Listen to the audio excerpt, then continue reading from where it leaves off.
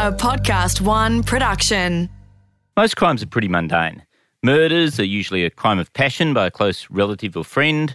Fraud is usually committed by a business partner. But what happens when someone criminally minded decides to take an innovative, entrepreneurial, dare I say, disruptive path? On this episode, we're looking at the oddest bunch of organised crime rings in modern history and asking, are they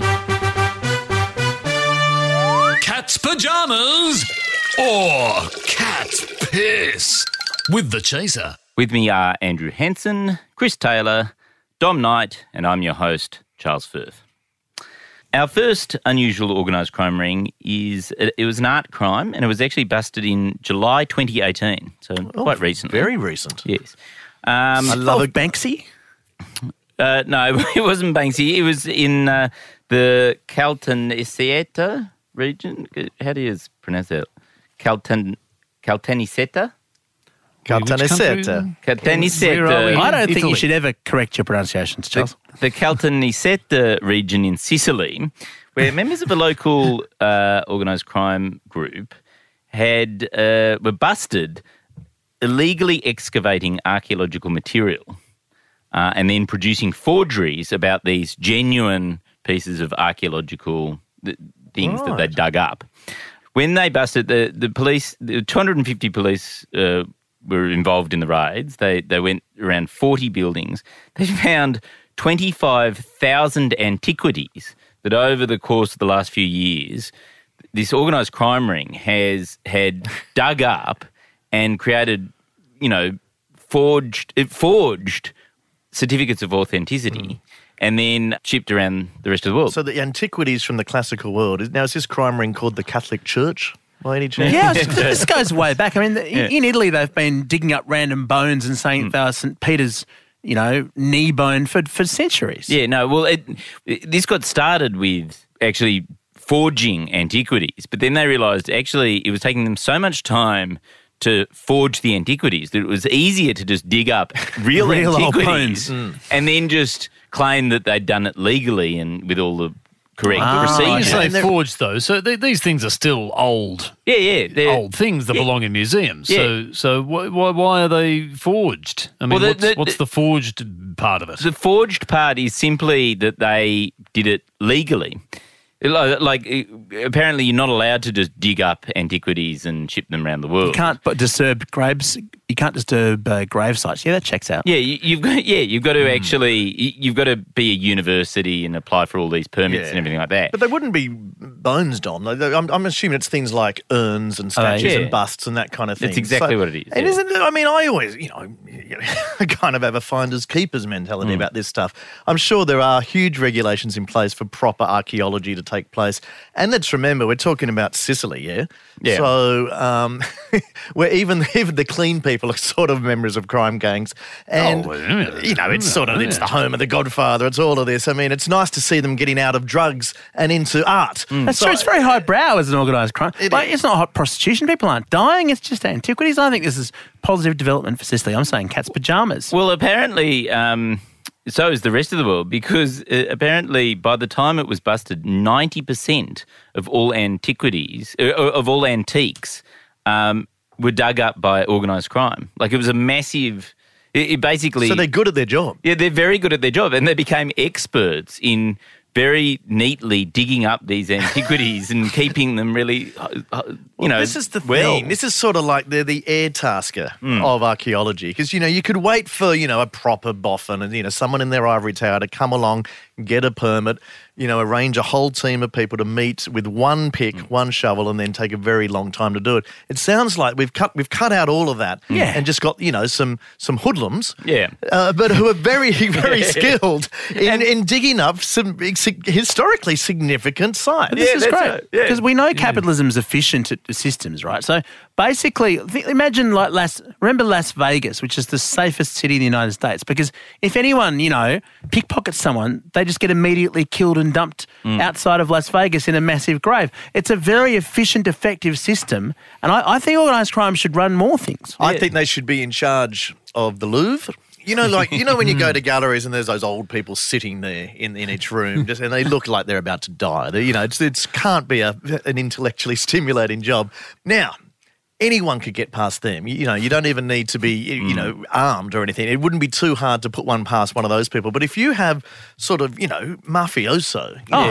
Tony Soprano. The guy from The Sopranos. Running every gallery. So the Uffizi in Florence, the Louvre in Paris, even the Art Gallery of New South Wales in Sydney. I mean, then you'd never see any of this art theft that's going on day in, day out in the art wing world. would have gotten built, wouldn't it? Very quickly, if the organised crime had been involved. It would have, and you wouldn't have seen that Banksy painting get shredded. They would have been there, guarding it, making sure it's still intact. They would have exposed Banksy many years ago. Probably killed him, but exposed him. I'd like to see kind of the opposite thing. I'd like to see sort of Aussie bike gangs and meth lab guys getting more into digging up, busts of David and sort of carvings of angels and this and paintings by Raphael. Well, I think that is exactly what happened. Is that they started out trying to do crime, and they've instead become really quite good at archaeology. And it would be worth a lot more. Like these things are priceless. Yeah. So you can shift, a couple of bags of meth and make, $200 in an afternoon.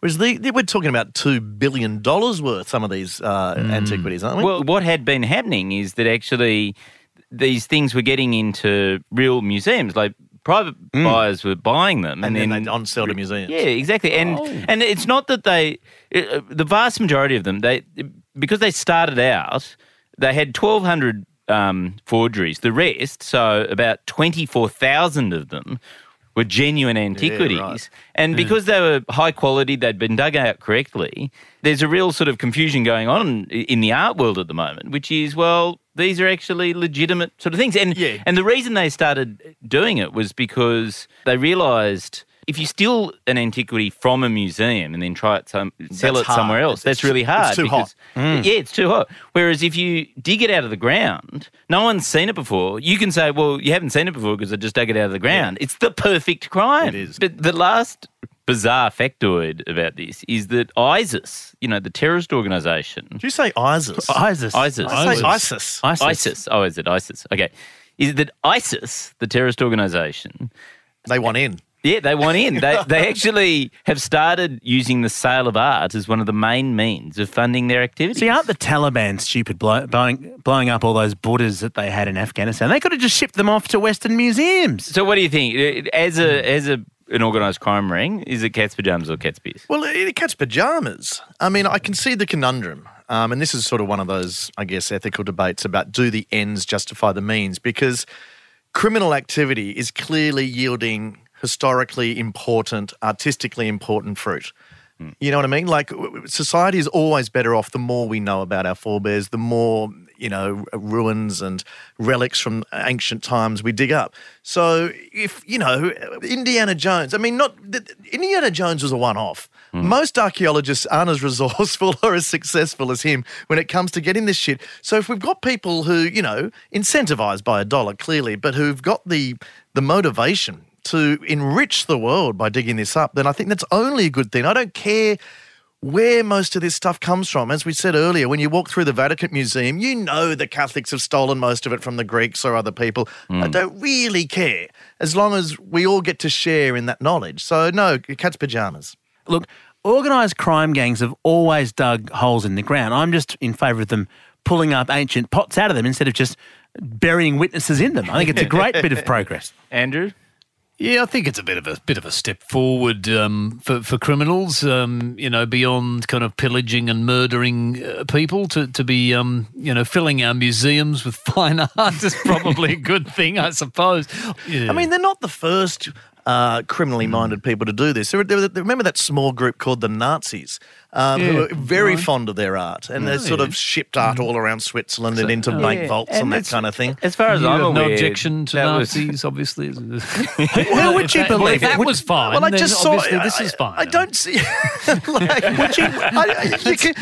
see them as the courier. I see them as kind of the Deliveroo in the process. They didn't make the art; they just shipped it to a more interesting place. Okay, our next unusual organised crimes ring, I'm going to get you to guess what it was trading in. So it was busted in December 2014, and they were busted for letting their customers drink rich fluids. Oh. What sort of rich fluid would it Letting be? their customers drink. Yeah. So sorry, they ran what, a restaurant? They ran a sort of a set of establishments. I think there was about 100 of them by the end. Does it all involve around. Donald Trump and was he in Moscow? Is that the sort of rich fluid we're talking about here? It wasn't that type of rich fluid. Was it rich as in expensive? So like a cup of coffee in Sydney Airport? Yeah, not Maybe that whiskey. expensive. No, it was about £100, so about $200 per drink. Right, and so the customers knew what they were drinking? Or? Yes, absolutely. Is it alcohol? Nope, it's not alcohol. Is it a bodily fluid? Yes, it is. Is it a sort of anti-aging remedy? Like, are they selling, Nope. like young people's blood or? Nope. Is it urine? Nope. I'm talking about real, genuine breast milk, and it wasn't I for just kids. love how we didn't guess that. Like we all thought, probably urine or like diarrhea. Like that'd be a more obvious drink than breast milk. The most life-giving fluid for humanity ever. The one drink we all grow up on. And it wasn't. They weren't buying it to serve their babies or something like that. Hello. They were buying it. These were grown men mainly. Buying it to be able to sort of suckle women who'd just recently given birth and drink their breast milk. So it became a huge phenomenon Is this a around China. health scam or a fetish? No, it was a Or fetish. both? It's a fetish. Oh, it's a no, fetish. no, Which country is this in? Is in China. And sorry, if they've just given birth, they're already expressing. Or, Yeah, so why do you need to buy it in a separate bottle? No. What are they doing? You The drink breast milk directly is from the in tap. the breast. Yeah. So they give their child just infant formula or something like that, and then the customers come in and suck the milk out of the woman's breast. Oh, okay. And they So it's a pay sort of- about $200. Sorry, it's to a do that. custom. I thought it was just the husband or the father of the child who has a fetish to jump on board after the kids had a go. Yeah. But they're No, actually no. the husband's farming his wife out Yeah. to strangers to suckle. Yes. So you're a exactly. CEO. You've had a rough day at the office trading, whatever, buying imported fake pots, and you want to relax. So you go to a special establishment where you can breastfeed. That's Yes, what you're saying. That's right. Yeah, and it was right. a subscription service. Customers had to pay. This is honestly true. Customers had to pay $14 a week to become a member. Oh, so it's cheaper and- than Foxtel. Yeah, and have access to the lactating women. They didn't actually get you the breast milk. It just got Oh. you Through the door. Got you through It the was door. like got you through the door. The bra unhooked. And then they You can have a strawberry move while you wait to the next stage. and then they went along to quote unquote milk bars is what they were Hello. called. Yeah. Hello. And paid the women directly to be fed, and it was about $200 per session. And Oh, it's quite cheap. it was isn't busted after an undercover reporter went and did it to confirm. What's illegal about it? This is the thing, because if you remember from medieval times, where being a wet nurse was a job, if you have had a baby and start lactating, as long as people are sort of clearing it, it keeps going. It doesn't have to be a baby, whatever. So who's being harmed here by this provision of a milk bar? First of all, the babies who the lactating women had recently given birth to were denied the breast milk. That's a bit of a technicality, isn't it? But also there were two types of service. One was the clean service, Oh, dear. which was I don't want to know about the other service. Just tell us about the clean Did one. they change the nappies of the CEOs? no. And then the dirty service was you could have sex with the lactating mother while suckling. Yeah. Right, it gets more and more charming, this And story, how much doesn't it? was dirty? Look, I think it was about 50-50. Apparently, most of the regular customers were into the dirty service. I think the reason why it was busted is because the authorities basically thought it was a prostitution ring. I wonder why they would think that. I mean, it was just a totally above-board community service from the way you've described it. I mean, my question is, you three have all, you've had kids. Yeah. Your wives have breastfed, presumably. Did any of you ever sneak a little taste? Because I'd like, what's it taste like? It's sweet. Yeah, I'm surprised. I was amazed how sweet it is. I mean, it's it is like an oak or a sort of vanilla malt shake. Or something. I mean, it's amazing. Chocolate milk, I would say. Caramel salted oak. Your year of huge judgment on the Chinese for this ridiculous far-fetched fetish. You've all jumped on for a taste. We weren't latching on and having a whole meal while having sex with the lady at the same time. Well, that's my next question. Well, clean or dirty in your house? You got to reheat some frozen product, and you got to check that it's the right temperature for the kid, that kind of thing. Right. And you squirt it on your wrist. You squirt it on your wrist and lick your wrist. Well, you're not doing it right. To make sure that it's why wouldn't the right you temperature. Because, in foreplay, it's not uncommon to suck on a nipple. So why wouldn't you kill two birds with one stone, as it were, and still enjoy a bit of... You've got to save it up, Chris. It's not, I mean, the baby needs it. So you can't just hog it all to yourself. Right. But what you have sort of, I guess, convinced me of is that it's pleasing to taste. It's not a disgusting drink. Well, no.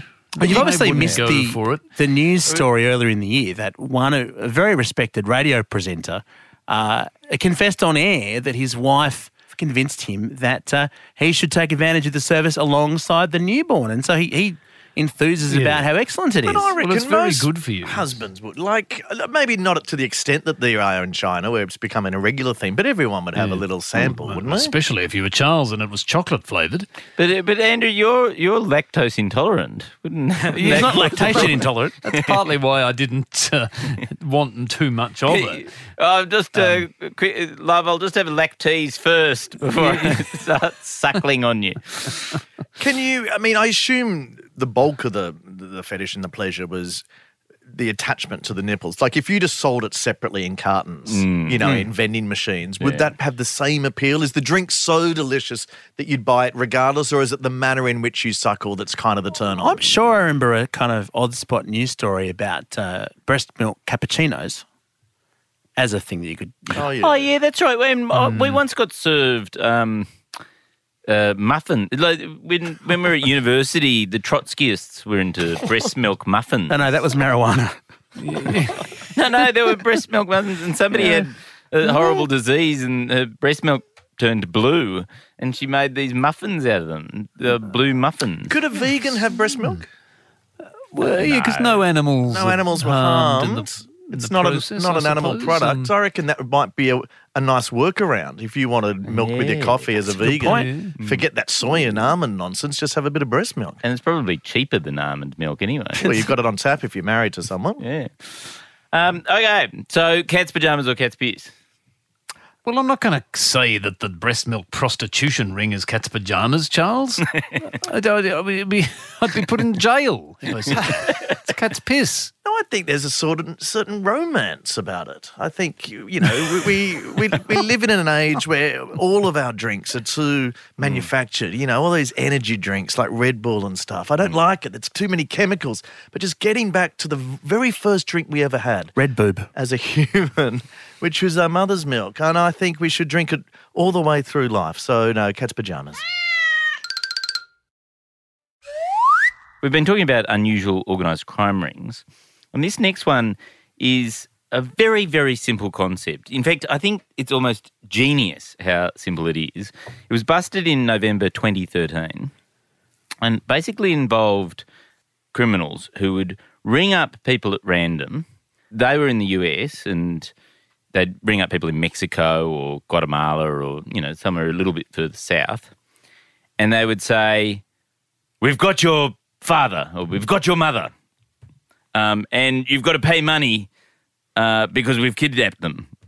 And they'd convince these people that they'd been taken hostage, their close relatives had been taken hostage, right. And they'd milk thousands of dollars out of these people with no kidnapping required whatsoever.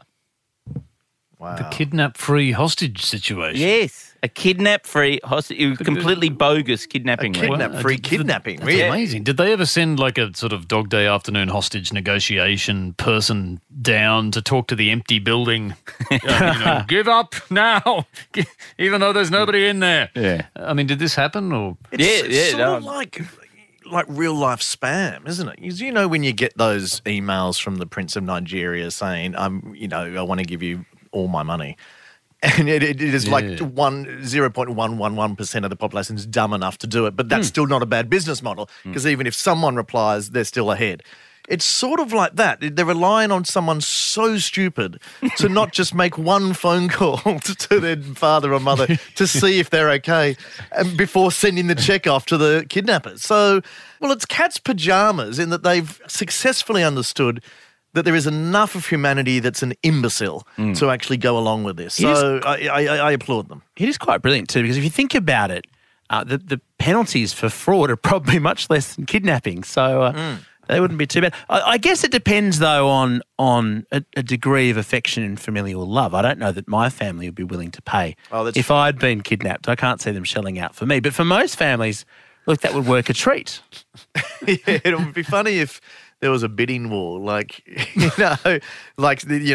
kidnappers said, "Oh, we want $10,000." You go, "Oh, I'll do it for $5," because you don't really like your dad that much. You sort of start haggling over what I like you're prepared him. I to just pay. don't 10 grand like him. How many people fell for this? Well, it's actually interesting. I didn't quite realise how many there are. There are dozens of people in America who fell for it, in Maryland, Minnesota, Virginia and other states. Wow. And then hundreds in Mexico, Guatemala and El Salvador. Well, look, it makes sense in Mexico where kidnapping is incredibly common. I mean, I remember, like in Mexico City, if you're a tourist, they warn you that there's also a very fast form of armed robbery where they just stop your car, take you to the ATM, you get all the money out and that's done with. It's a very efficient, effective crime. It's quick. So I can see why Mexicans would be like, oh, God, it's the third time this week. Here you go. Where do I send the money?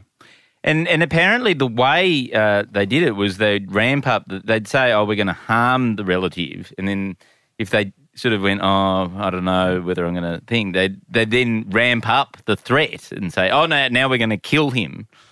But it didn't exist at all. You know, when certainly in movies, but also kind of in real life situations like that awful incident at the Lint Cafe and stuff, in these sort of situations, you always kind of provide evidence that you have actually got the person. Proof of life. A phone call, There's a you whole put them movie on the about that. phone or you make a video. Surely people are asking for that. No, this is the authorities actually then made a statement after they busted this crime ring and said you must always ask for a proof of life Right. when paying in hostage situations. Well, so fair enough. Yeah, I think that's right. But look, there are a few things that work like this, and it's a cautionary tale. This is probably the first lesson in this entire podcast series, is that, did you guys get the random phone calls in Mandarin? Because yes, it's the I did. same thing where they'd just ring any number in Australia, hoping that they'd get someone who spoke Mandarin who was terrified of the Chinese authorities and would pay up because the embassy had some sort of urgent desire to see them. It was all made up. Is that what that was? That was what it was. I just thought someone had got my order mixed up at the local takeaway, but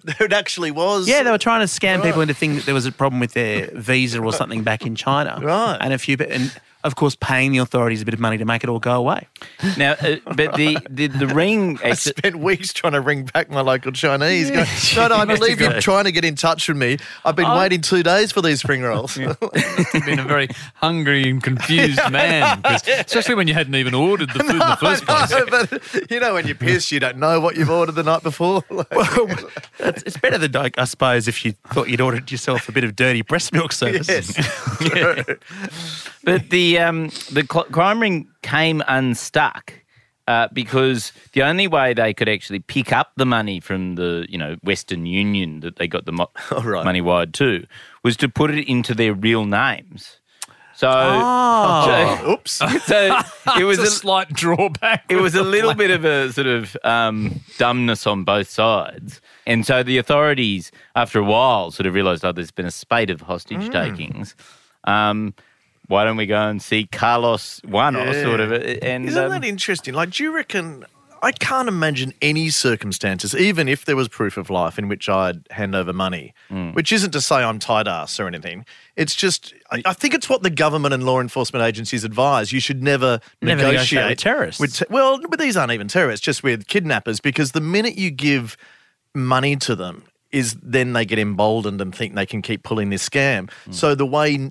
what the government prefers us to do is just resist, and it must be hard. If it's your daughter or something who's been taken, you must just want to end it and say, look, just give them the $10,000. But apparently you're not meant to. So as parents, do you reckon you could withstand handing the cash over? No, and also I think that's a bit of a myth. I think that's the official position. But that it's the government under states. the table, secretly they a help you. lot of brown paper bags being exchanged diplomatically. Yeah, and I knew a diplomat who actually said, it's all off the books. It's all done through insurance companies and things like that. So we do negotiate. But actually, Australia all the time, pays ransoms to help Australian citizens. Didn't this happen with one of the Hearst kids back in the day? Wasn't there a movie about that? Hearst? Yeah. The incredibly that movie with Kevin Spacey that got recast was about that situation.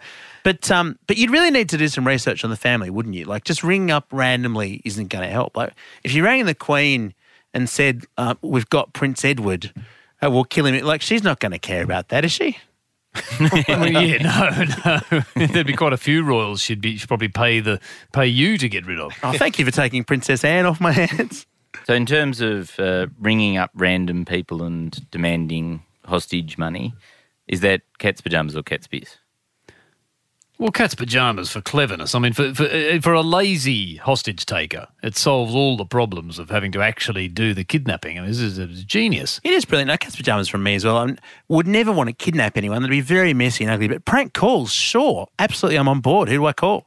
I think I called it as cat's pajamas at the start, so Right. I don't need to repeat my views. I haven't changed them. Okay, so this But thanks for listening. So this next one is an extraordinary one from the late 1930s. It ended up being prosecuted in 1941. But essentially, in 1938, police in Philadelphia started noticing an increase in hospital patients suffering from sort of toxic overload. And then they started tracing all these really quite poor patients who, were just from working class Philadelphia, many of them unemployed. What is toxic overload? Is that like what happened to Charlie Sheen for a couple of weeks back there? Well, back then they didn't quite know what it was. They originally were sort of going, it could be something liver failure. We don't quite know what's going on. Then they started noticing that all these poor people had very large life insurance schemes insured against them. And it was all linked to a same group of insurance agents. Ah. So over the next few months, and so a lot of the deaths ended up being sort of chalked up to pneumonia or other causes of death, cancer, things like that, because they hadn't actually, toxic screening was not something that you did when a patient came into hospital back then. And it wasn't until 1939 that they busted the ring and found out that this pair of cousins, Herman and Paul Petrillo, were running an arsenic poisoning ring. And they were killing hundreds, possibly thousands of people, organising that life insurance be put against each person before they killed them, and then collecting on the life insurance. Is that who buys life insurance? How could they claim it? Because wouldn't the victims have taken out the life insurance? Well, so this is the thing.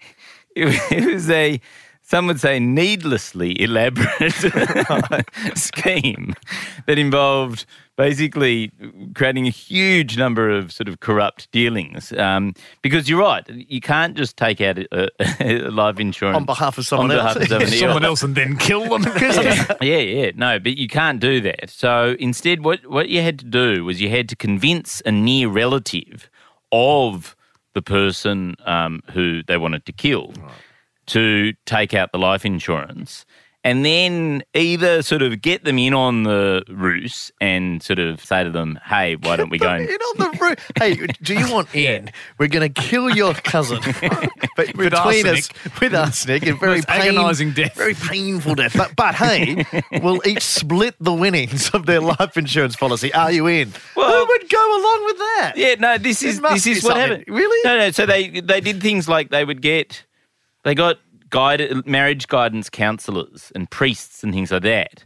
And they'd say, look, do you know of anyone whose marriage is on the rocks? And the priest would go, oh, yeah, so-and-so's marriage is on the rocks. And then they'd go and chat to the woman and say, look, we understand your marriage is on the rocks. Do you want to get rid of him, like your husband?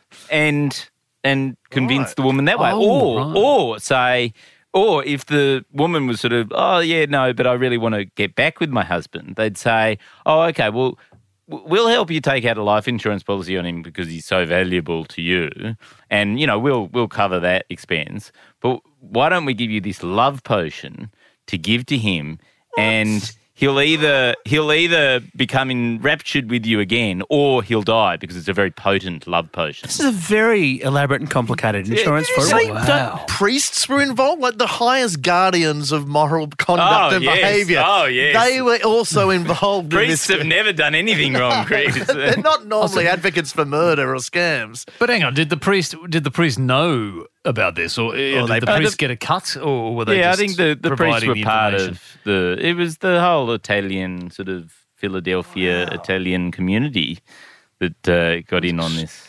So even if, potion. And then they had to get the doctors in on it, because the whole thing is too Do they have any profit share left at the end of this after all these payoffs? Well, they were big payouts. So it all got busted open because a spaghetti salesman. Called Giuseppe. Herman Petrillo, who was one of the crooks, he was a former spaghetti salesman who'd fallen on hard times. There's no such job. But you can see why, because you remember this is just after the Depression. So everyone was a spaghetti salesman. It all started unravelling in June of 1938. Did they just sell one very long strand and you'd cut it up into bits, or was it already pre-cut? Wait a minute, this spaghetti is cut. This is cut. No. So it all started unravelling because this guy who was a petty criminal, he'd just gotten out of jail. It was in June 1938, and he had an idea for a business that he wanted to start, and he needed $25. Spaghetti sale. No. This revolutionary idea. I sell spaghetti door to door. He was a maverick. He was going to get into tagliatelle.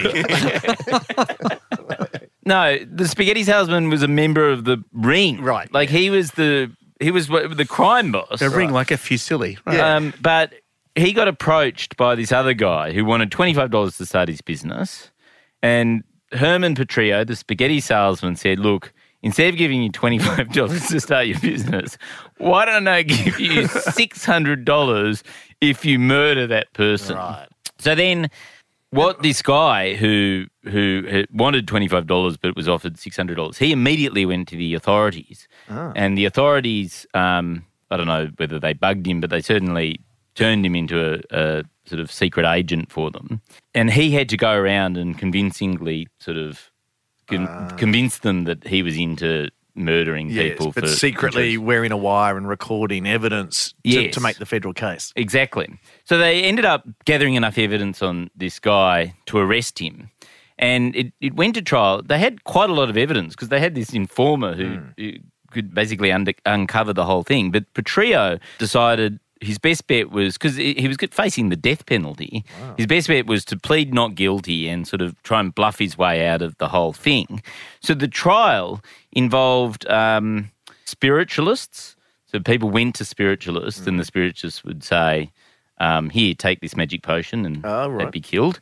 Then people who applied folk medicine were also there. There were naturopaths.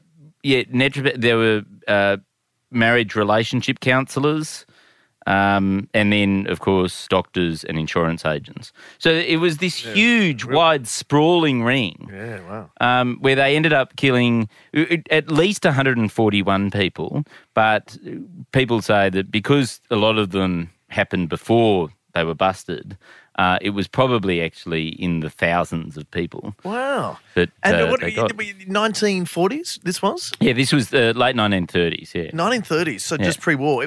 I guess it was a fabulous time to be a criminal because medicine wasn't so advanced that, you didn't have coroners and autopsies to forensic pathology. To nail the exact cause of death. So the first term I think you used, Charles, was toxic overload, which is sufficiently vague. So you probably could have got away with poisoning, as they did right back into medieval days, because no one could really pinpoint arsenic as the cause of death. They just knew they died of something. So it's kind of genius for its day.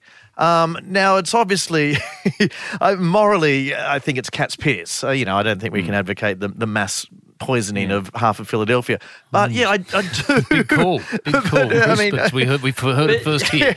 I was fine with dirty, the dirty breast milk. You're pretty comfortable with the Nazis, if I recall. I was okay with the Nazis, but there's something about arsenic. Maybe it's the word arse. I don't know. But Chris, the point is that if you got a bit icky about it and sort of went, I don't like the murder part of this whole thing, that's where the ring would come in, and they'd say, okay, well, we'll do the murder for you if you want.